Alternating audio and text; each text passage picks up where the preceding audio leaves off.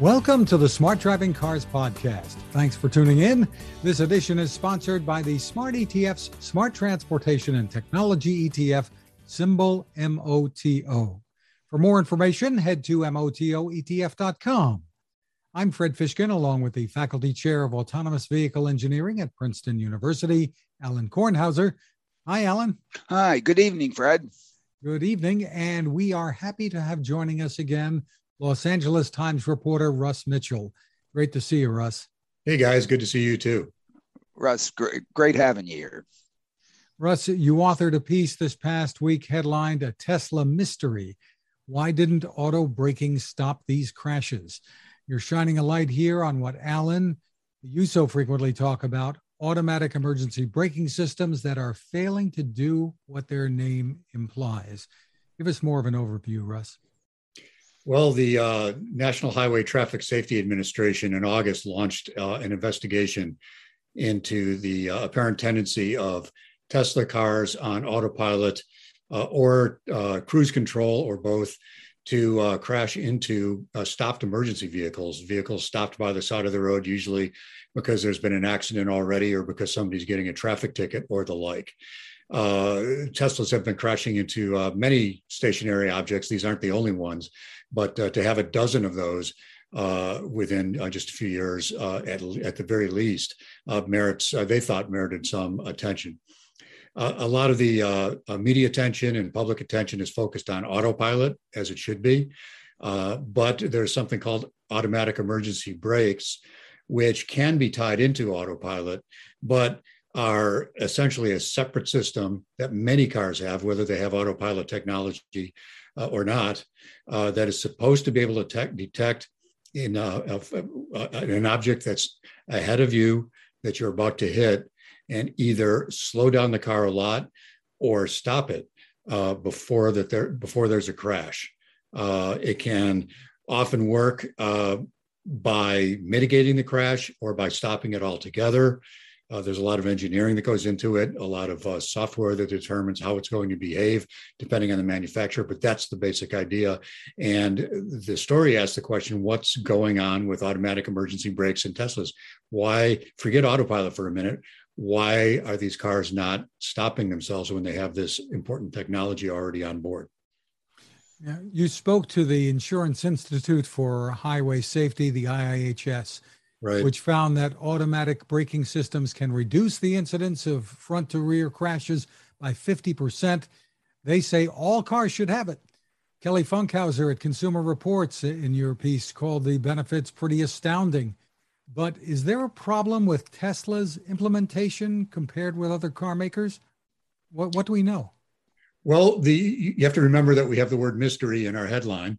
We're trying to find out, NHTSA is trying to find out, there's enough evidence out there that the question is worth asking. So the headline says mystery, but the story says that there's enough evidence out there that this is worth a close look, including statistics from NHTSA that show that the owner complaints about their Tesla cars are several times higher than the complaints on any of the other cars or car makes that also have most of their cars with automatic emergency braking.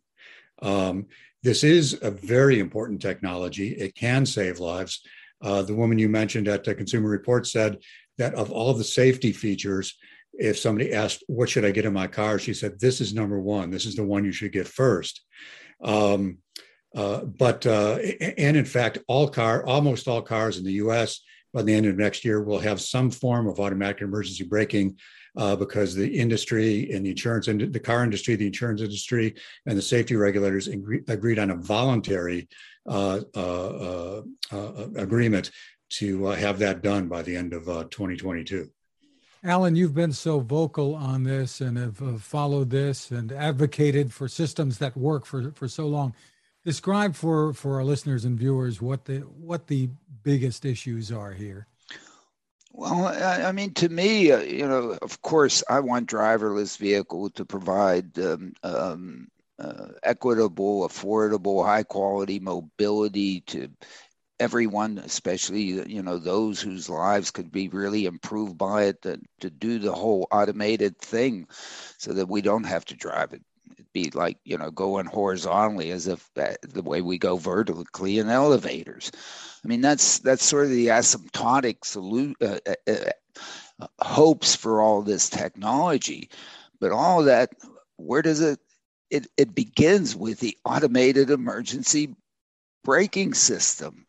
I mean, if you can't even, stop, if the automated system can't stop a car from hitting a tree when it's going 25 miles an hour or whatever,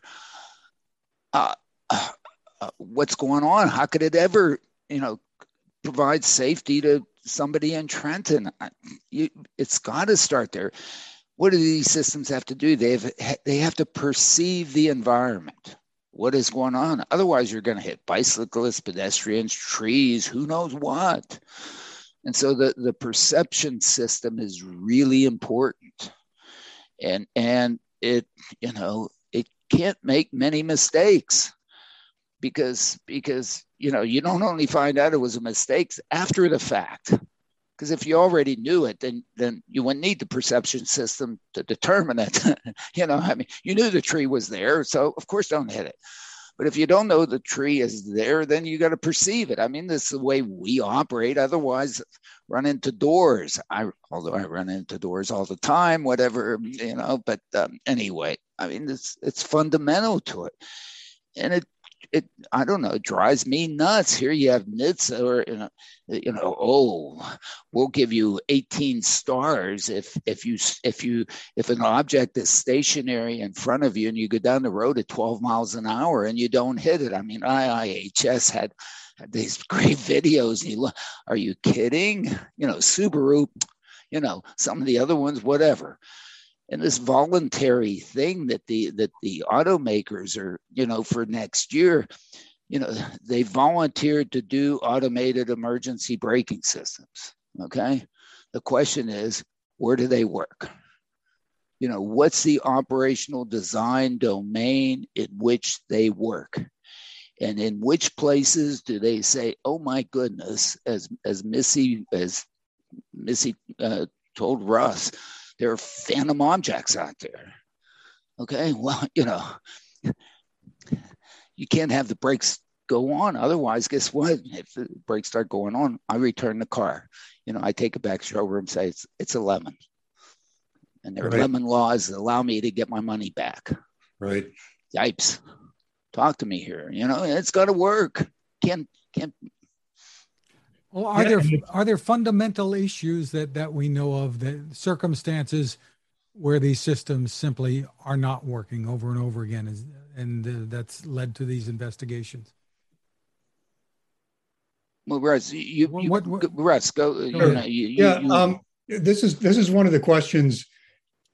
There's so many questions in this area that we don't know the answer to because in my opinion, and this is informed opinion based on a lot of reporting and reading and talking with people, is that regulators have not come to terms with the incredible revolution that's happening in the auto industry, particularly with data.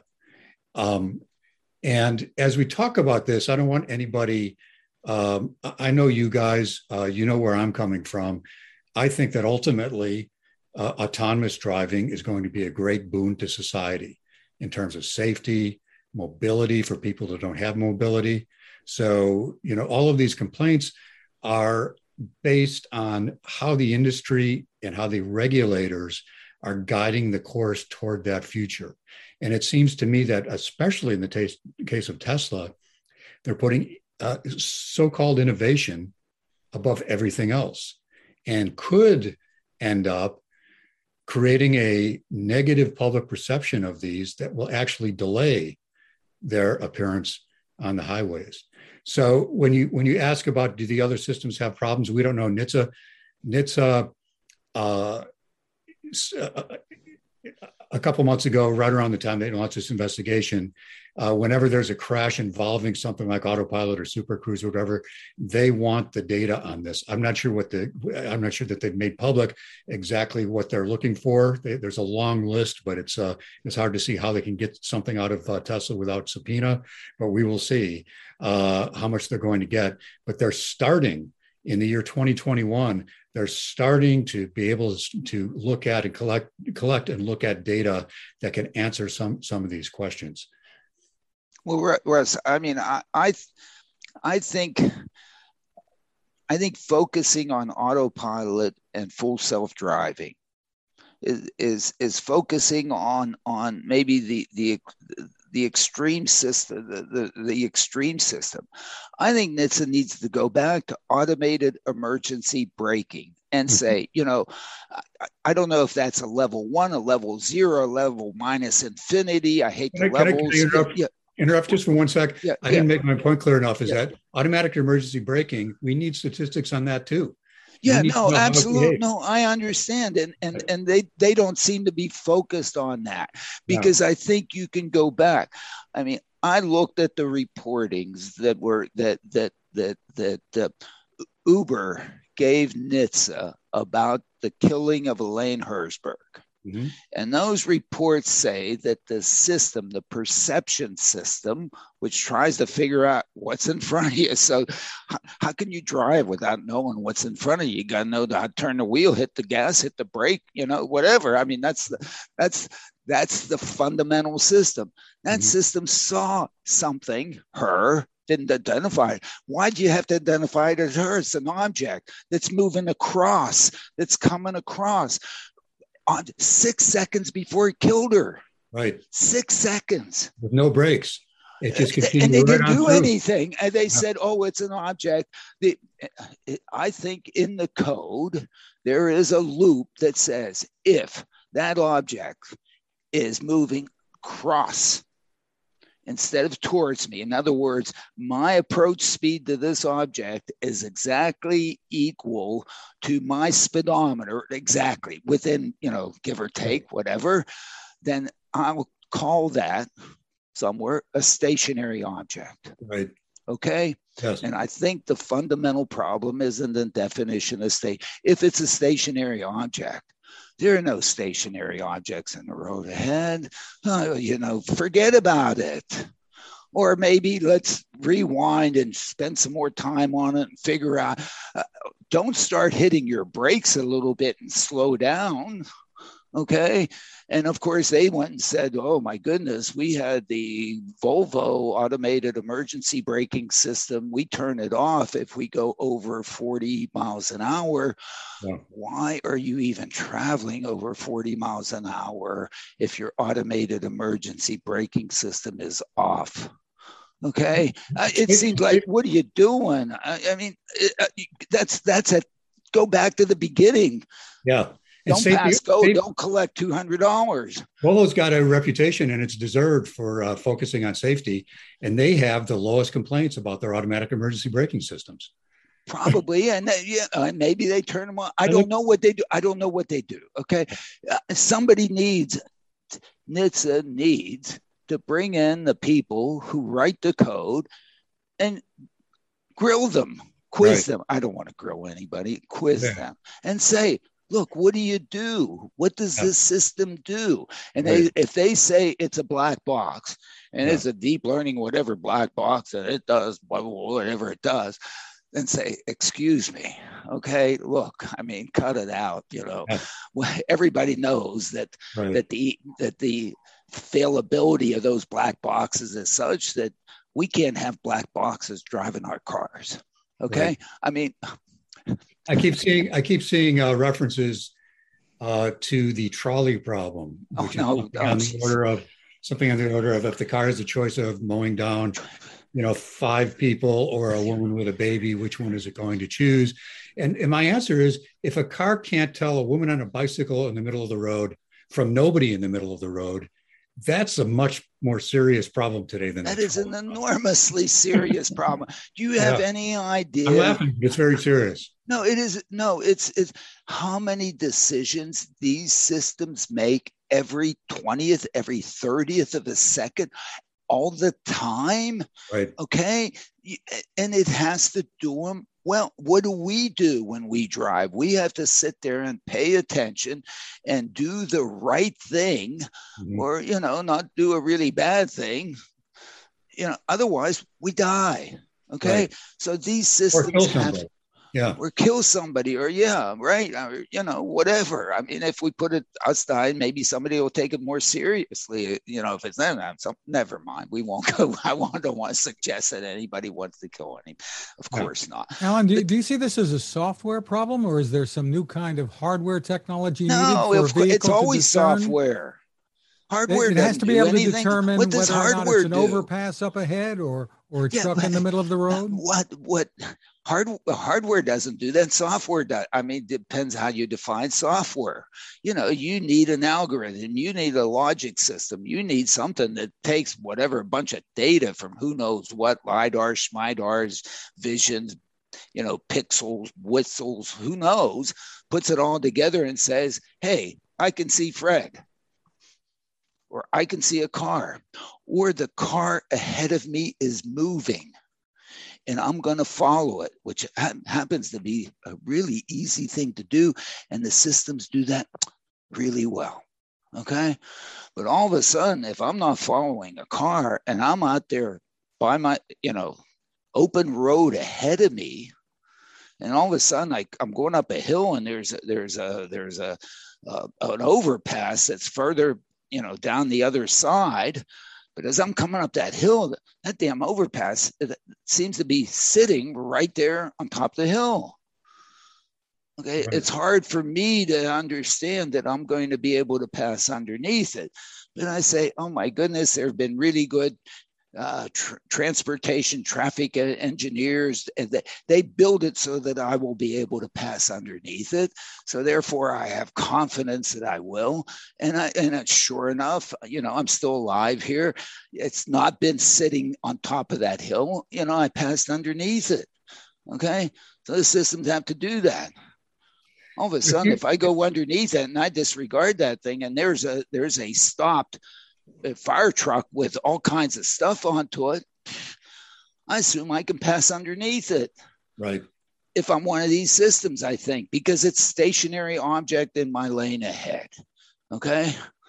And I should add too that in truly autonomous cars, and some companies are testing for this, is that if you're operating in the earlier stages in a tight operational domain and it's mapped out and they know that there's an overpass over that hump, then they can adapt to that.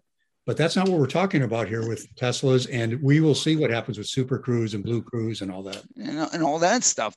And that's great. We can go to the digital maps and have it there. But if we pass over that hill and there happens to be a stranded car, or maybe it was raining heavily just a few minutes ago, and where do I pull over? I pull over under an overpass. Right. I'm a stationary car. If my algorithm is in there disregarding stationary objects in my lane ahead because, oh my goodness, they're all in the database anyway, and so on, and everybody can pass underneath them, and I just do this because I don't want that phantom. I don't want that may be a phantom object. Can I ask your opinion on? Yeah, sure. You've got these things are being tested by the IIHS to some degree in Europe. Yeah. 12 and 25 miles per hour. Is it possible that the automakers under this voluntary agreement are designing it for those low speeds, and that it would cost more to make them more sophisticated, and hence because they're I don't want to say with probability 1.2 it's going to cost more, but of course, I mean, if it's more robust, if it does more things, if the probability that it's going to detect a phantom object is lower, or it can really measure, in real time what the gap is underneath an overpass or a tree canopy or a traffic light or all those things. Right. Of course. And so that's kind of possibly my issue with respect to the voluntary. It is nice and voluntary. I would like to see these automakers go and say, my automated emergency braking system works up to 85 miles an hour. But they do. If you look at the Tesla, if you look at the, they do and they don't. Automated or no, they don't. I don't know that they do. Maybe they do. If you look in the Tesla manual, for any of their cars with automatic emergency brakes. It says they work between 3 miles an hour and 90 miles an hour. But they also say they don't work all the time. And, if you choose the legal language, it's if you get in a crash, though, don't blame us. Don't blame us. Of course. Absolutely. It's always that. But they work. They work what? They don't say that they will not crash. They won't avoid the crash. They'll do crash mitigation. Yeah. Okay. Maybe they will all of a sudden put on the brakes in the last, with way within 1.6 seconds, the time to collision, maybe. And therefore, yes. Okay. I instead of colliding at 90 miles an hour, I collided at 72. Okay. Mm-hmm. So 18 miles of of impact velocity reduced, and of course, Tesla does do a darn good job of designing the vehicles to absorb energy and so on. They've done a fantastic job. Hey, they don't have an engine up there to take out my legs. Right. Okay. They have this thing of this frunk. Okay. That nice. They've done a marvelous job of doing it. And the crash mitigation piece is great. Mm-hmm. The issue to me is crash avoidance. Right. Why did I crash in the first place? Right. Okay. Why didn't it stop me?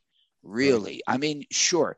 If a deer runs out in front of me, which they do way too often, and they're coming out of nowhere, my perception system in trying to figure out, holy hell, there's a deer coming, is, the cognitive cycles that I have to go through to understand that by the time I slam on the brakes, boom. Okay. Sure.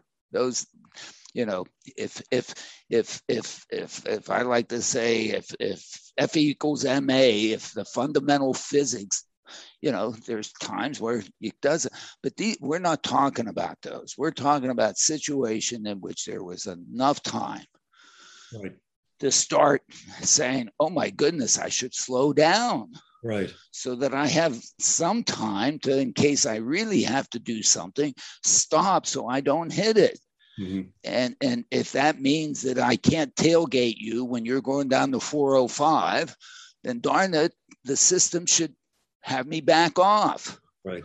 Okay. And if the system, if it's somebody going in and then cut in front of me because I have too big of a gap, then something in that system should say, hey, you shouldn't be cutting this guy off, don't cut in. Okay. All those things should be in there, but when are they going to get to that point? And this is before you provide driverless mobility and get the real value proposition out of this.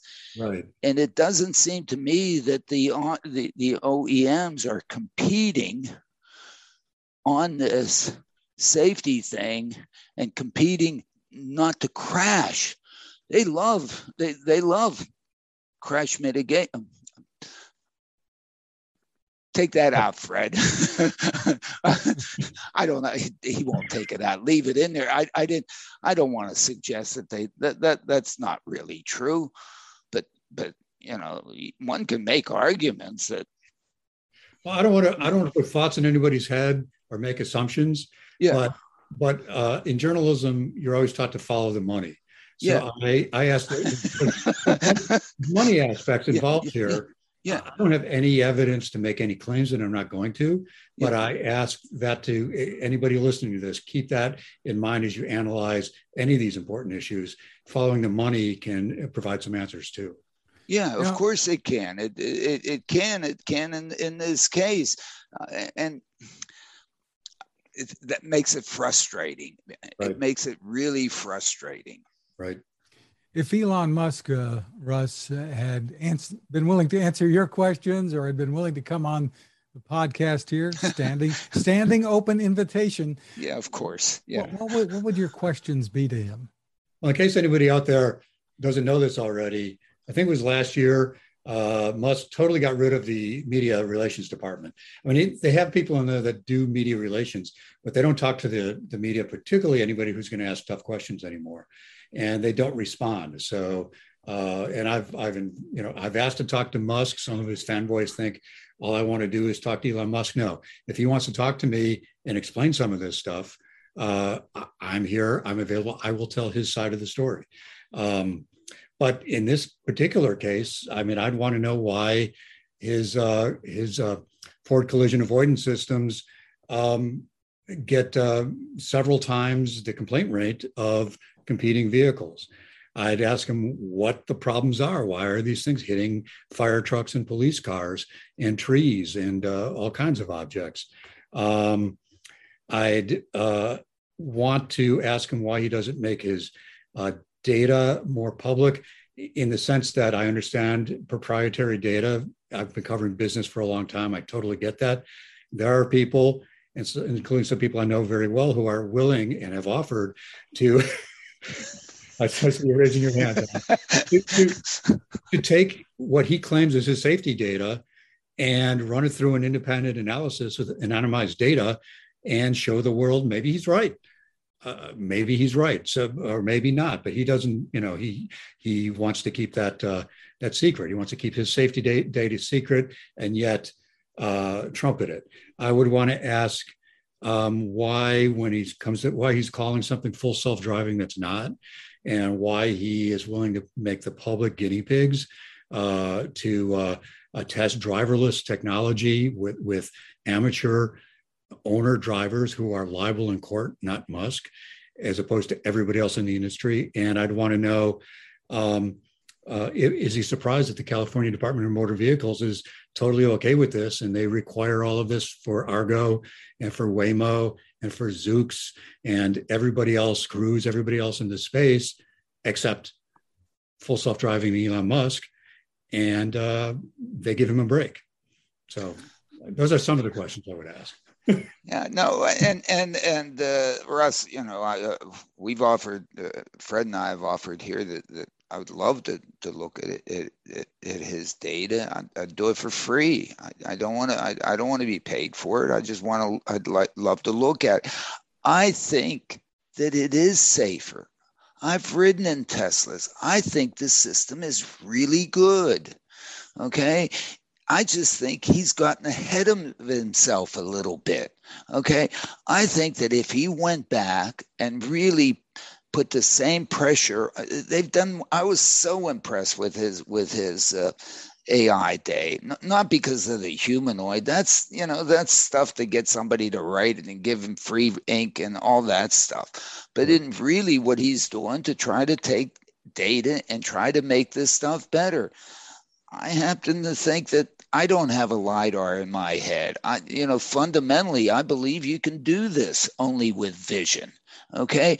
But you got to be darn good at it, because we have 10 to the 11th neurons here. Okay. I mean, and a flea doesn't hit my walls, and it has like 3 neurons. So, I mean, this is doable, and I think you can without a LiDAR, okay, if he wishes to do it that way, okay? And then there's, of course, the fundamental problem. If your vision system tells you this and the LiDAR tells you that, which one are you going to believe? Which one's right? Well, if you knew which one was right, you wouldn't have asked the question in the first place. You're out there perceiving, trying to understand the world as it exists. I mean, this is a tough problem. It has to go on, as I say, every 20th of a second or something like that, continuously. You need memory. You need to be able to forget stuff. Mm-hmm. Right. Otherwise, holy mackerel, you keep all that data in your brain. I mean, one of the good things the brain does is it forgets, otherwise it drives us nuts. Okay. So, this has to be sort of but he needs to go back to the fundamental perception thing that to figure out, to see that maybe he's getting himself in a little bit of trouble here. It's probably easily fixable. Okay. And guess what? With his over-the-air update, he can fix everybody just like that. I mean, it's marvelous what he's built. It's a shame. It's a shame. It's a shame he's not going back and saying, oh my goodness, we got a little ahead of ourselves. Yes, but see, that would slow things down. And his bonuses, billions and billions and billions of dollars in bonuses, bonus options, whatever you want to call them, are based on meeting metrics, and the full self-driving revenue has been that and the emissions credits are what's keeping him in his options. So I guess, but he's so darn rich, he could afford to take a little bit of a breath. How much did I lose over the last 2 weeks? I got wiped on, take a break, whatever. Yeah, but you're not struggling to become the richest man. And I don't. These two guys, I keep going after Bezos. Bezos is playing the nice guy. Musk keeps beating up on him, but you got these two, testosterone bros up at the top of the world, kind of commenting on each other. No, I agree with you. I agree with you, Russ, and it makes it tough. I agree, but the shame of it is that what he's done is actually really darn good, and but it could be substantial. I'll say it again. I just think he's gotten ahead of himself a little bit. And if he hasn't, if he doesn't just, forget about, stationary objects ahead in the process of, figuring other stuff, then, okay, I'm sorry I brought it up. I was wrong. I haven't looked at the code. I haven't had a chance to talk to the folks who write the code. I've spent some amount of time trying to write some of this code myself, believe it or not. Not very good at it, but the algorithms have to do this. And that's why transparency is so important as we make this transition, because we want it to get here as soon as possible, with safety in mind.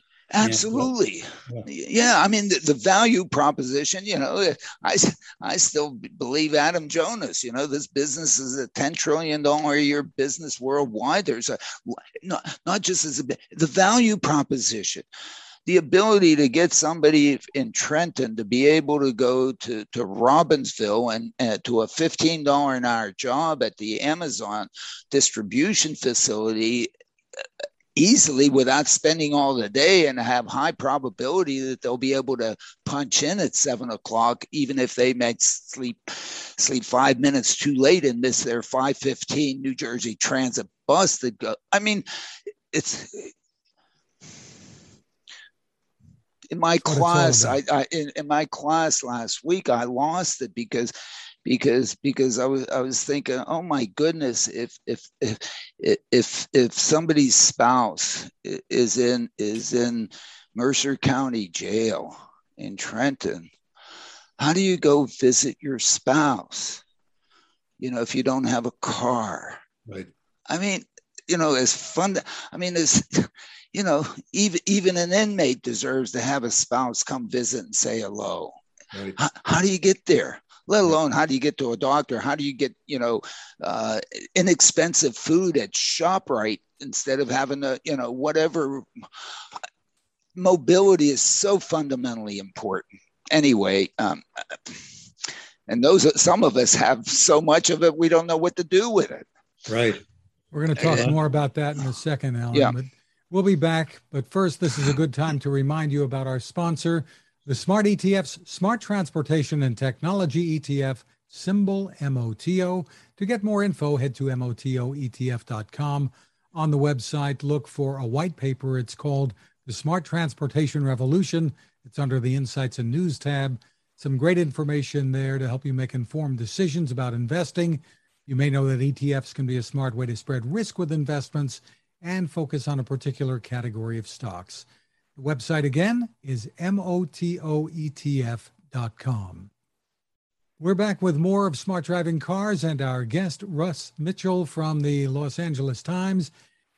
GM has now unveiled what it calls the Ultra Cruise hands-free driving system that it says can be used on 2 million miles of roads and in 95% of driving scenarios. And this came at GM's annual investor event. Well, of course it came in.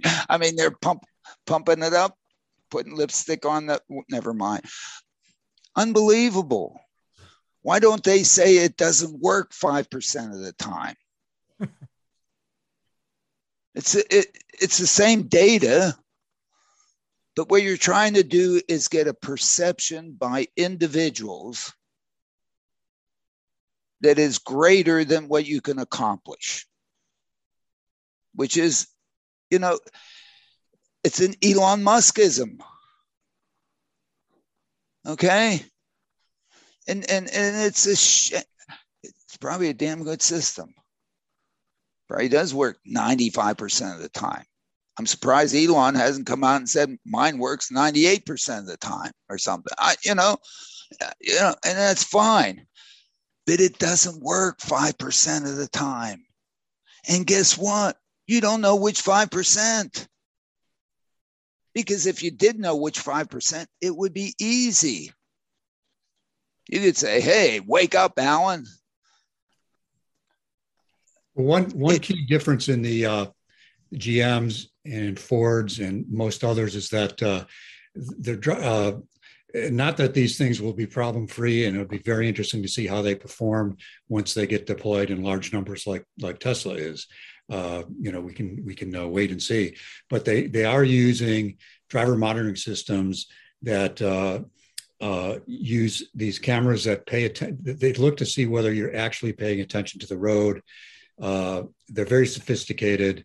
They have software in there that eventually will be able to tell whether you're about to drift off or whether you just blinked your eye because there's something in your eye. I mean, they're getting very sophisticated, where Tesla still primarily relies on whether your hand is on the steering wheel, something that can be easily defeated by sticking an orange in the steering.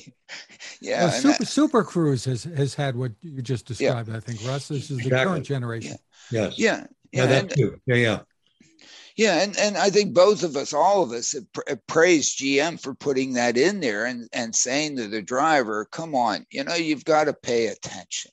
Okay, you've got to pay attention. Because you don't know where this 5% is gonna come out, and so therefore you do. Some people suggest that makes it almost almost useless, because if I have to sit there and pay attention, I might as well drive. Okay. I don't want to, whatever. I don't know. Some levels say you can hop in the back seat. I mean, it's like Looney Tunes. You have to wonder if they're saying hands-free, that this can operate hands-free. That tells people, they may not say it. They may say you're not supposed to, but that's going to tell people you can do something else with those hands. Cell phone, whatever it happens to be. Pick my nose. I like picking my nose. But there's, even if they're saying we're watching you, that you're paying attention, the inference is, if they're saying hands-free, that you can do something. Well, you should be able to grab the wheel, Fred. Yeah, but I think how long does that take? Does it look? How about feet free? Whenever I use my cruise control, guess what? I'm feet free. But your feet aren't doing something else. If you're hands free, your hands may be picking up a phone or some, whatever. Throw the phone away. Right. Grab the. I can't be focused on my phone. Yeah, but I think Fred, I agree, and we'll have to see what happens.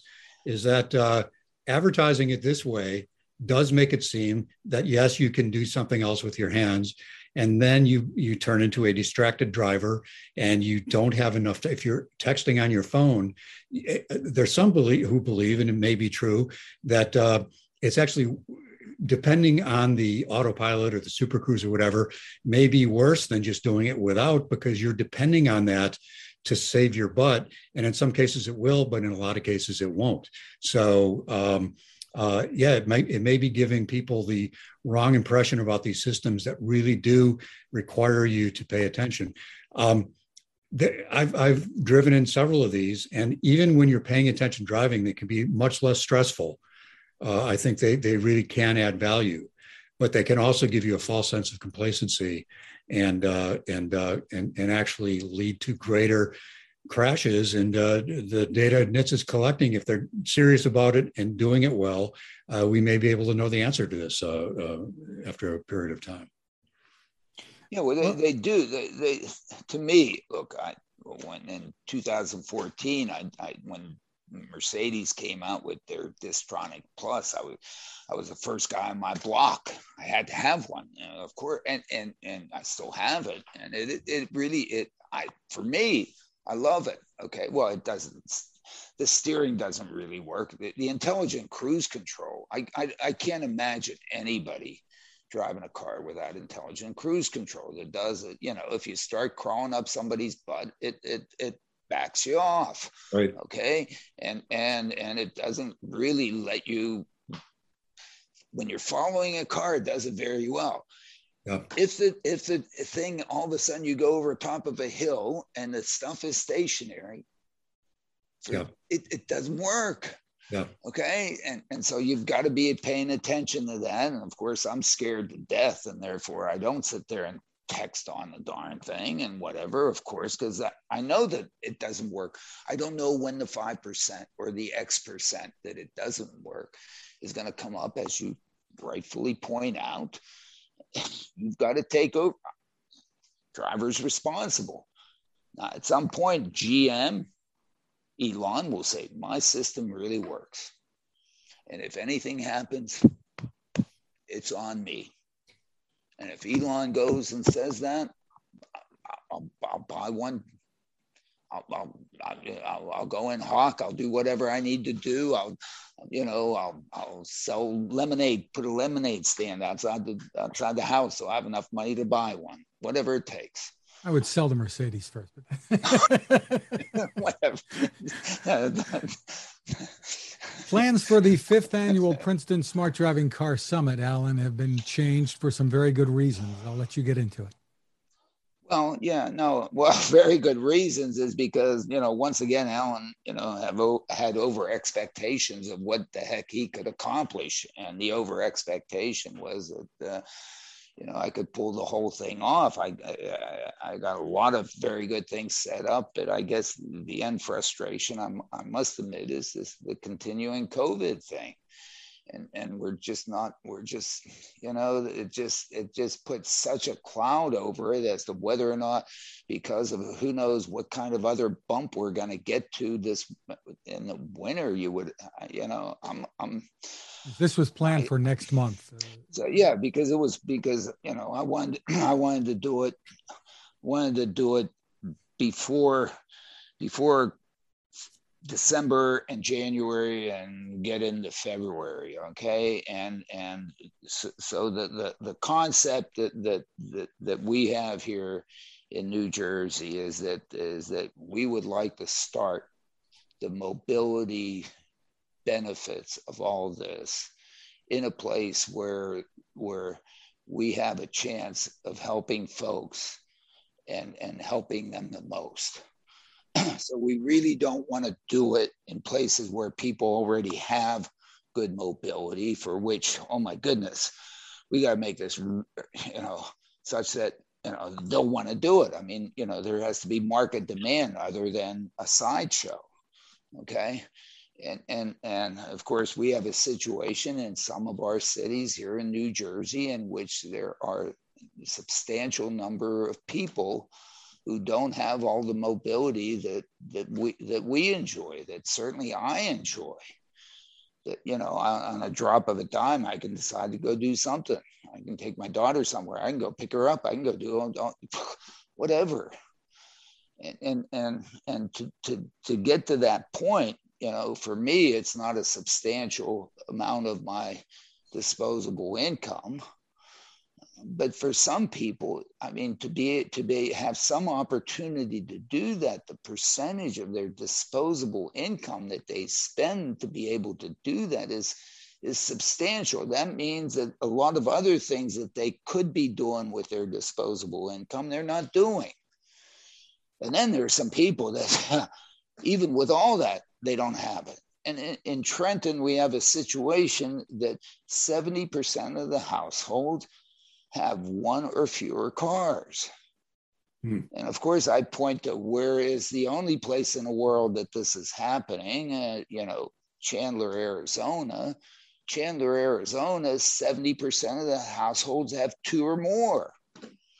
Okay, so it's nice. It's really great that Waymo's out there doing it in Chandler, but boy, you got to be really good to compete with those guys to be able to get them to ride with you, other than, hey, Mom, I took as some sort of, in Trenton, novelty. Yeah. I think we can improve lives. People can improve themselves. And there's been some real progress, even though we're delaying this till May. The progress, the key to making this happen has always been we have to have a welcoming environment here. If it's not a welcoming environment, I mean, you do not want to go to many planning board meetings in Jersey, okay? I don't know about California, but in Jersey, I sat on one of those guys for 7.5 years. I don't think so. Well, no.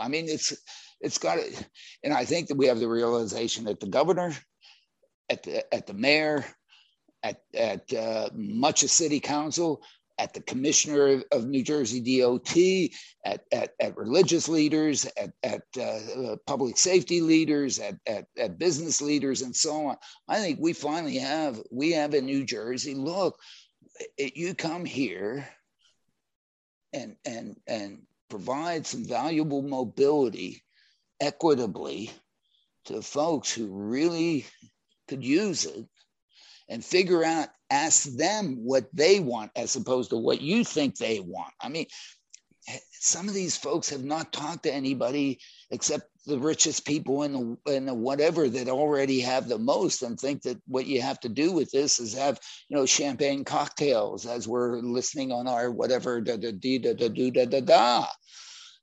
Somebody's just trying to get the work. Somebody's just trying to get to the growth. To me, that's where the value proposition is. And I think there is some interest, with your inquiries. We can't name names, I suppose, but out there in the industry. There's interest, whether or not the technology companies could come here, the amount of time that I gave them to come here, they've already planned their 2021 budgets and they're working on 2022. Guess what? They can't tell me that they don't have it in their 2021 budget anymore, because now I'm doing 2022, damn it. So you can't use that excuse. And in a sense, what I'm trying to do with the Saturday thing, which I want an equitable mobility fair. I want